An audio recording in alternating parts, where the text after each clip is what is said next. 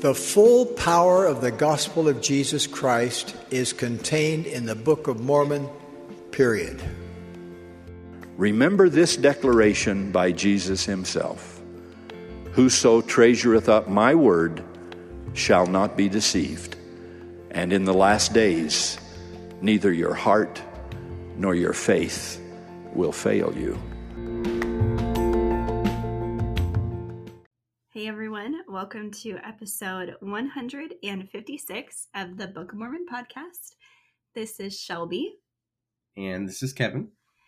And we are here with you, as always, to discuss Helaman chapter 8 this week. So we did want to recap quickly, just from last week on episode 155. We kind of talked about how Nephi testifies of their wickedness. And he says, I know they're true because the Lord told me that they were true. And I don't do this of myself. And then immediately in the first verse of this chapter, in Helaman chapter 8, those judges who were of the band of Gadian are angry.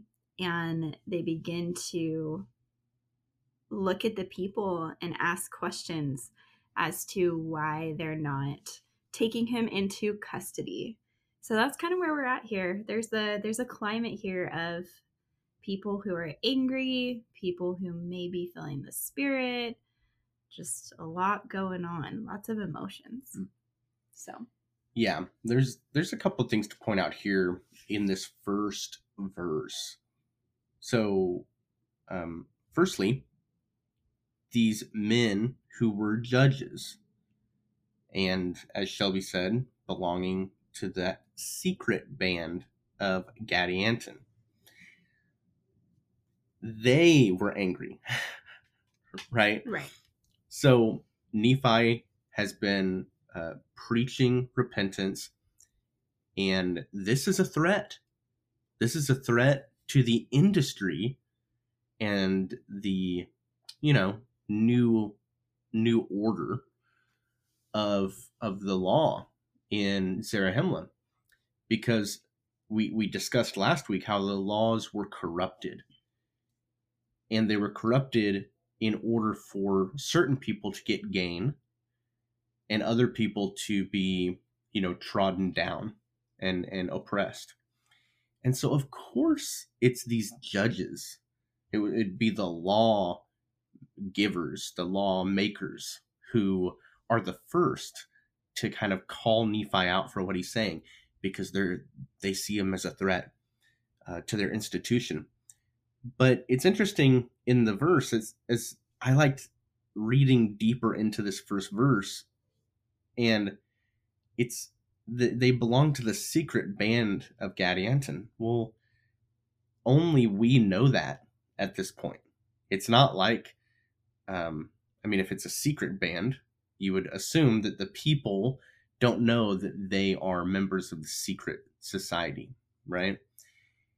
And so those are just some of the things that hit me really strongly as I was preparing this morning for this episode. And I wanted to address those things. And then, like Shelby said, they asked the people, why do you not seize upon this man and bring him forth, that he may be condemned according to the crime which he has done? They continue in verse 2. Why seest thou this man, and hearest him revile against this people and against our law? Very interesting. And if I can add on to that, in verse 4, at the end of it, it says, nevertheless, they durst not lay their own hands upon him, okay? For they feared the people lest they should cry out against them. So they knew, I think that shows their intention. They can't do anything. So they're going to get the people stirred up to do something. And that's their tactic here. And then this is a principle I've pointed out throughout the entire Book of Mormon thus far, is 1 Nephi 16:2, where the wicked taketh the truth to be hard, and it cutteth them to the very center. And this is exactly what's happening here again. We hear that they're angry multiple times throughout this chapter, and it's just testifying to the principle that when they know they're doing something wrong, they are going to get angry because they don't want to give up that way of doing things, whatever that may be. In this case, it's the law. So these judges use a bit of a tactic here, right? Verses 5 and 6. They're kind of appealing to the people's pride that they're very great. They're great cities.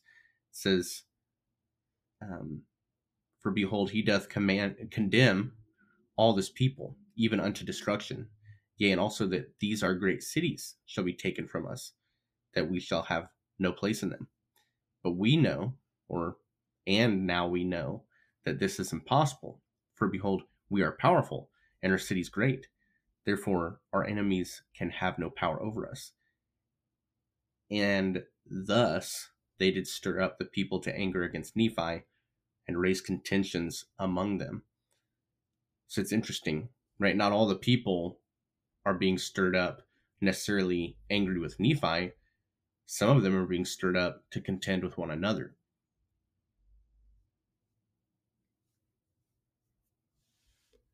What I like about that is that I completely skipped over those verses and didn't really find that principle or tactic. I just thought, oh, here they are trying to appeal to the people. So thank you for sharing that. And like I said in the beginning, this is where, we hear the people saying, let this man alone, for he's a good man. And then you have the others saying, no, we have to take him. And so there's many things that happen after this. And I like the point that they make in verse 9. These are the people who are fighting for Nephi not to be taken into custody, I guess, against the law. It says, yea, and behold, if he had not been a prophet, he could not have testified concerning those things. And so there are those among them that recognize that only a prophet, a seer, a revelator could be able to testify of the wickedness back of what happened in what happened in chapter 7 that we discussed last week. And I like that because it shows that they have an understanding of what a prophet is. And maybe with the people who are, mad and angry about what he said, I think they lack an understanding, or they're blatantly choosing to not follow the prophet. So it's like one of two things. They either don't understand fully, or they're completely just choosing not to follow the prophet or heed a prophet and recognize it. So it's interesting because I think that's where Heavenly Father and his judgment in Christ as well, his son, where that comes in, and they know the intent of people's hearts. So that's actually really interesting, in that certain people know how to identify a prophet and know the mission of a prophet, and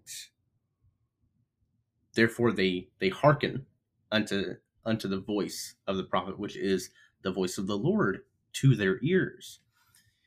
Meanwhile, like you said, some people don't understand it. I think of, I would say that in our day, we have a vast majority of people who they don't necessarily understand what the purpose or the importance of having a prophet.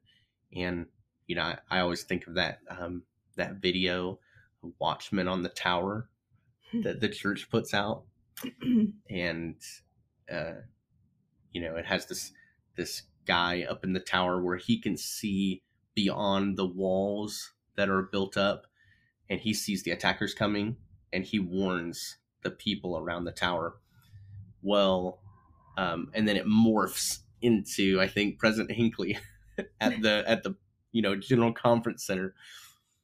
And of course it's going to look different in our day, but those are real dangers. And when we're in our iniquity, right, when people are in their wicked, acting wickedly, it can be difficult to accept that prophet's voice, unless the Spirit has a way to bear witness to them. So at this point, Nephi sees that there are those that he's quote unquote gained favor in the eyes of some. And so he decides, I'm going to speak to the rest of them. I'm going to go ahead and speak to those people and not the people who won't listen to me. So smart little tactic there too. Well, yeah, and it's just interesting that they did not lay their hands on him, and it was because of their fear, right? And so this gave him the opportunity to continue speaking. Mm-hmm. And so as he spake more unto them, he brings up the example of Moses crossing through the Red Sea. And this is the only thing that the Book of Mormon student manual talked about in this chapter, was how he brought up Moses and the Red Seas and, all these things. And I think it is brought up and referenced so much because it's very common. It's common to the people then of that history, but it's also common to us now as well. It's a common history. And I like in verse 12 where he says, and now behold, if God gave unto this man such power, then why should ye dispute among yourselves and say that he hath given unto me no power, whereby I may know concerning the judgments that shall come upon you, except ye repent? But behold, ye do not only deny my words, but ye also deny all the words which have been spoken by our fathers. I thought that was like a very crazy statement to say at first. I read it and I was like, what are you saying? Like he's saying, because you don't believe this or believe that I'm a prophet and these words and this power is coming from God, you don't believe that, well, then you must not believe what Moses did, right? And to draw that parallel and to teach it so precisely, I guess, was just like eye-opening to me here in the scriptures. Very, very great way to teach it, As we enter into the new Come Follow Me year, there are so many examples in the New Testament where the people who Jesus is teaching, they're very familiar with Moses, right? Moses is the guy, right? It's the law of Moses that they are following, and maybe following incorrectly, right? Maybe looking beyond the mark, not seeing the Lord in the law, right? But that's neither here nor there. The reason I say that is because we forget that the people here in Zarahemla, in the Book of Mormon, they also very familiar with Moses. They are practicing a type, a similar law of Moses. Now, this one has been corrupted, right? Their laws have been corrupted, but kind of name dropping, if you will, is a good way to connect one's authority as a prophet to the previous prophet. I think of it today, we don't necessarily name drop Moses, but we absolutely will name drop, I just did, right, with President Hinckley, or we will use the name of these prophets that have gone on before, and connected our testimonies with theirs. And it's because there are many hundreds of thousands of people whose lives were touched by those men's words. Well, and if I may, from the Book of Mormon student manual, it says Nephi's use of this story emphasizes that we should, quote, look upon the Son of God with faith and live. Through the atoning sacrifice of Christ, the poisonous venom of Satan was overcome for all who would repent. He then reminded the people that all of the prophets had testified of Christ. And then if I can read Elder Neil A. Maxwell's quote really quick, it says, divinely deliberate and serious symbolism is involved.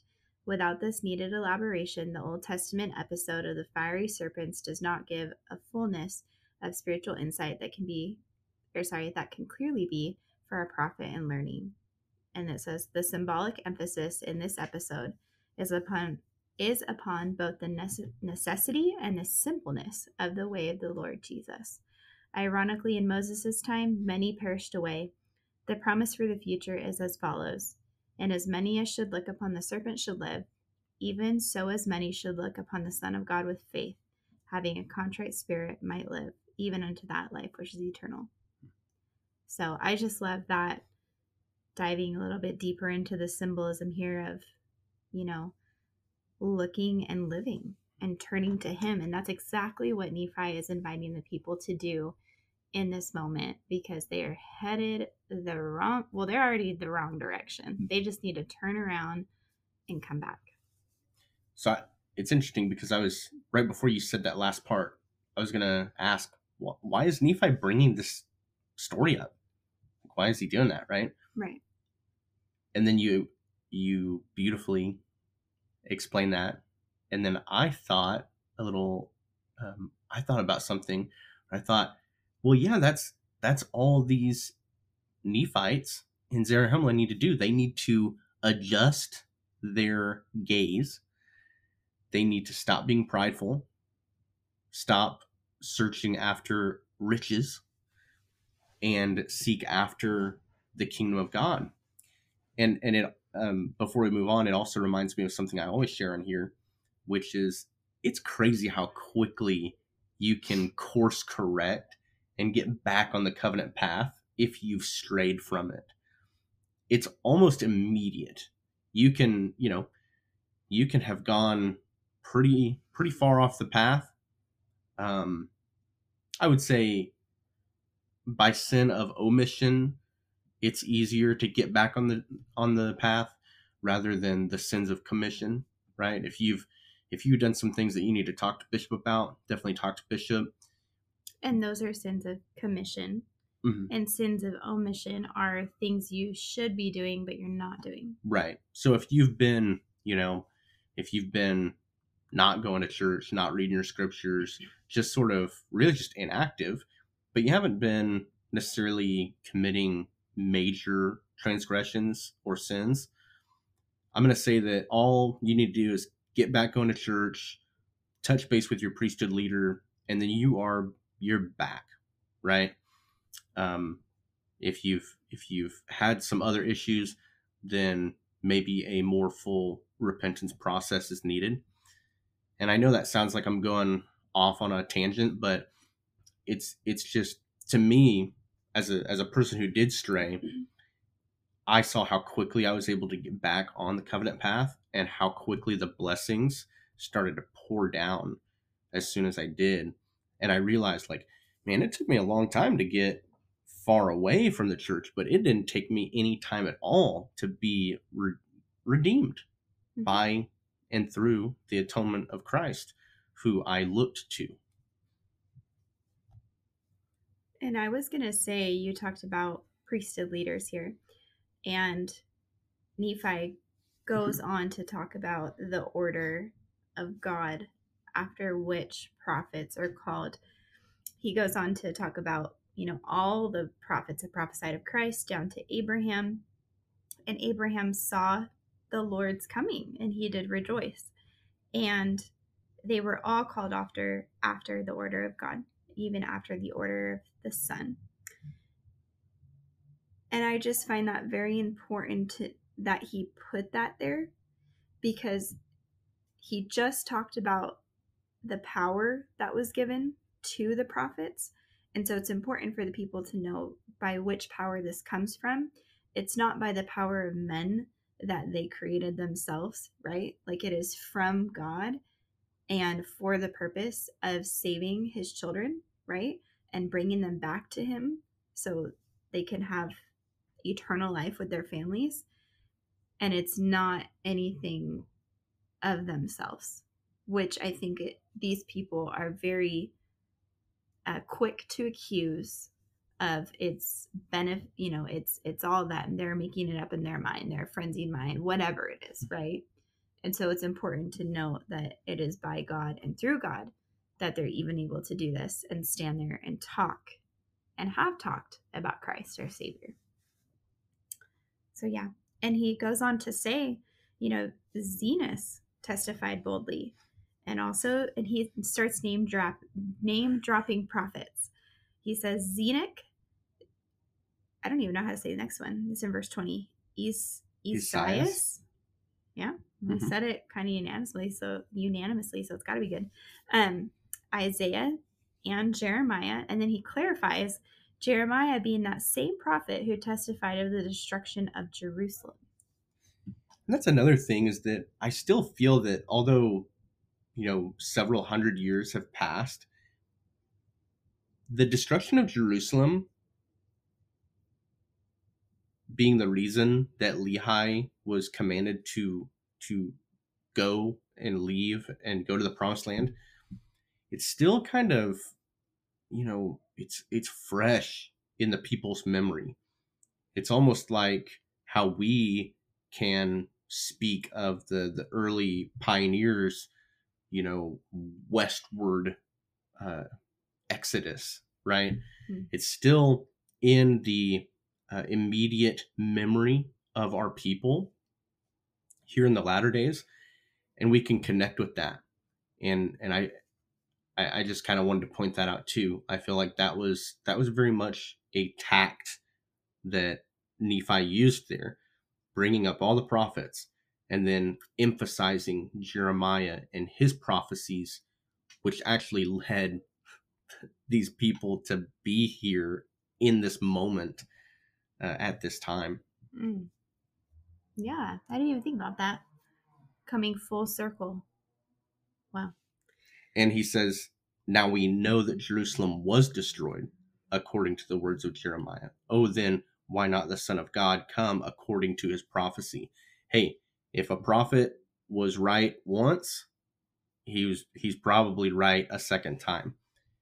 Prove him, right? Right. He's trying to make a point here.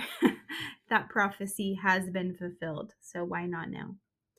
And he just keeps going on about why would you dispute this? Why would you fight this? How can you not see what's happening here, mm-hmm. right? Goes in, talks about Father Lehi leaving Jerusalem because he testified of these things, mm-hmm. and Nephi, his son, testifying of these things, even down until the coming of Christ, and have looked forward and have rejoiced in his day, which is to come. And it says, and behold, he is God and he is with them. I just thought that was so powerful. I don't really have more insight on that besides I just felt the power in that verse. Well, what it helped me as I was listening to you, it helped me realize or remember what we're actually talking about, what Nephi is talking about. Right. He's talking about Christ coming. Yeah. Christ is coming. It's true. The prophets have testified of his coming. Every other prophecy is just a incidental prophecy, right? This is the real one, the one that will make, that really matters. Everything connects to it. And then remember, this is about 23 to 21 before Christ. So Christ is going to be born still at the end of that 23 years before Christ. And then you have another additional 30 years before he begins his ministry. But the point is that he does come to this earth and the star is given, right? And we'll learn more about that and what happens. But it's just so interesting. It's basically 23 years before Christ comes. In verse 24, I love this. And now seeing you know these things and cannot deny them, except ye shall lie. Therefore, in this ye have sinned. For ye have rejected all these things, notwithstanding so many evidences which ye have received. Yea, even ye have received all things, both things in heaven and all things which are in the earth, as witness that they are true. And next to that verse, I wrote one of my favorite statements, which is ensuring a righteous judgment. I talked about that last week on the previous episode, so I won't get too much into it now. But That's what the Book of Mormon accomplishes. One of the many things that it accomplishes is ensures a righteous judgment for the Lord's people here in the latter days, because it connects us back to the prophecies. Just like Nephi's saying here, and addressing these people in Zarahemla, he's saying you know these things. Don't try to fool yourself into thinking that you're far removed from the miracles of God, right? They've been in our recent history, not just your fathers, but some of you here have witnessed the miracles. So if you reject them, you're lying. And he points out that you're rebelling against your holy God. And I like this phrase that he says in 25, instead of laying up for yourselves treasures in heaven, where nothing doth corrupt, and where nothing can come which is unclean. So we learn a little bit about heaven there, that nothing can be corrupt in heaven, and nothing unclean can be in heaven, right? He says, you're heaping up for yourselves wrath against the day of judgment. And I just thought that was so straightforward. Like, I just see Nephi spitting fire here. Like, he is just, I don't even know. It's just one of those talks that's given at a general conference with like, bam, bam, bam, right? Like, do this, do that, fix that, like all these things. And yet they're not hearing him. They're just, unfortunately. But anyway. I really love what you pulled out of Nephi's words there, because what I was trying to do a moment ago, which was very poorly explain like the significance of the prophecy of Christ coming. Well, that's what it is. It's, connecting these prophecies to our eternal well-being, our eternal welfare. And that's exactly what I see here. Mm-hmm. These laying up for yourself treasures in heaven, where nothing doth corrupt, nothing can come which is unclean. And with all this being said, we know that they're ripening for destruction. And he points it out again in verse 26 as to why they're ripening for destruction. Not that we need to know, but Nephi just has to tell them again, because they're clearly not getting it. Because of your murders, your fornication, and wickedness, for everlasting destruction, what Kevin was just talking about. And except ye repent, it will come unto you soon. And so we have a cute little summary there of everything going on. I would say in this whole chapter, that is the point. Except you repent, you're going to be doomed to this everlasting destruction, which our Father, Heavenly Father, and His Son, Jesus Christ, do not want for you, which is why they're sending me, right? And he says, it is now even at your doors. Yea, go ye into the judgment seat and search. Oh, well, before we go on here, I thought this part was really cool here. And I feel like we kind of have to give a teaser into the next chapter. Oh, we're gonna get into the next chapter. We've got to follow this through. Because if not, it's just like you're on a little, what do you call it? On a ledge. Like, oh my gosh, what's about to happen? A cliffhanger. Thank you. Help me. So at this point, Nephi says, okay, go into your judgment seat, right? The law people, the lawgivers, and search. And behold, your judge is murdered, and he lieth in his blood, and he hath been murdered by his brother, who seeketh to sit in the judgment seat.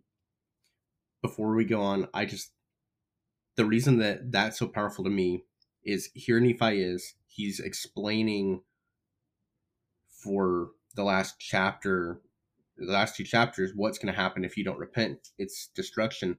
Well, here is an example of this mayhem. Yep. That's going to overtake you if you don't repent. This is basically what you almost deserve what you've got, right? You deserve this anarchy this assassination of your chief judge, right? Because you've kind of you've corrupted your own laws. You've allowed them actually to be corrupted, and this is what you get now. And not only does he say what you get, but why it happened, because he seeketh to sit in the judgment seat. Right. And so, and behold, they both belong to your secret band. So it's not that that they were like, this one guy was a good guy, and now his brother, who's a part of the secret band. No, the guy who was already in there was a part of the secret band. And now his own brother has betrayed him, because there is no loyalty among these thieves, if you will, right? So now jumping into the next chapter, chapter 9, behold, it came to pass in verse 1 that when Nephi had spoken these words, certain men who were among them ran to the judgment seat. Yea, even there were 5 who went. And they said among themselves as they went, behold, now we will know of a surety whether this man be a prophet, and God hath commanded him to prophesy such marvelous things unto us. Behold, we do not believe that he hath. Yea, we do not believe that he is a prophet. Nevertheless, if this thing which he has said concerning the chief judge is true, that he be dead, then we will believe that the other words which he has spoken are true. Not necessarily the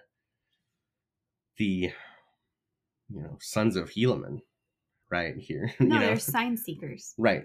They're looking for a sign, and they're saying, they're basically walking back or running back and saying, oh, this man thinks he's a prophet. And, I guess if this is real, if he really is dead, yeah, then we'll believe him.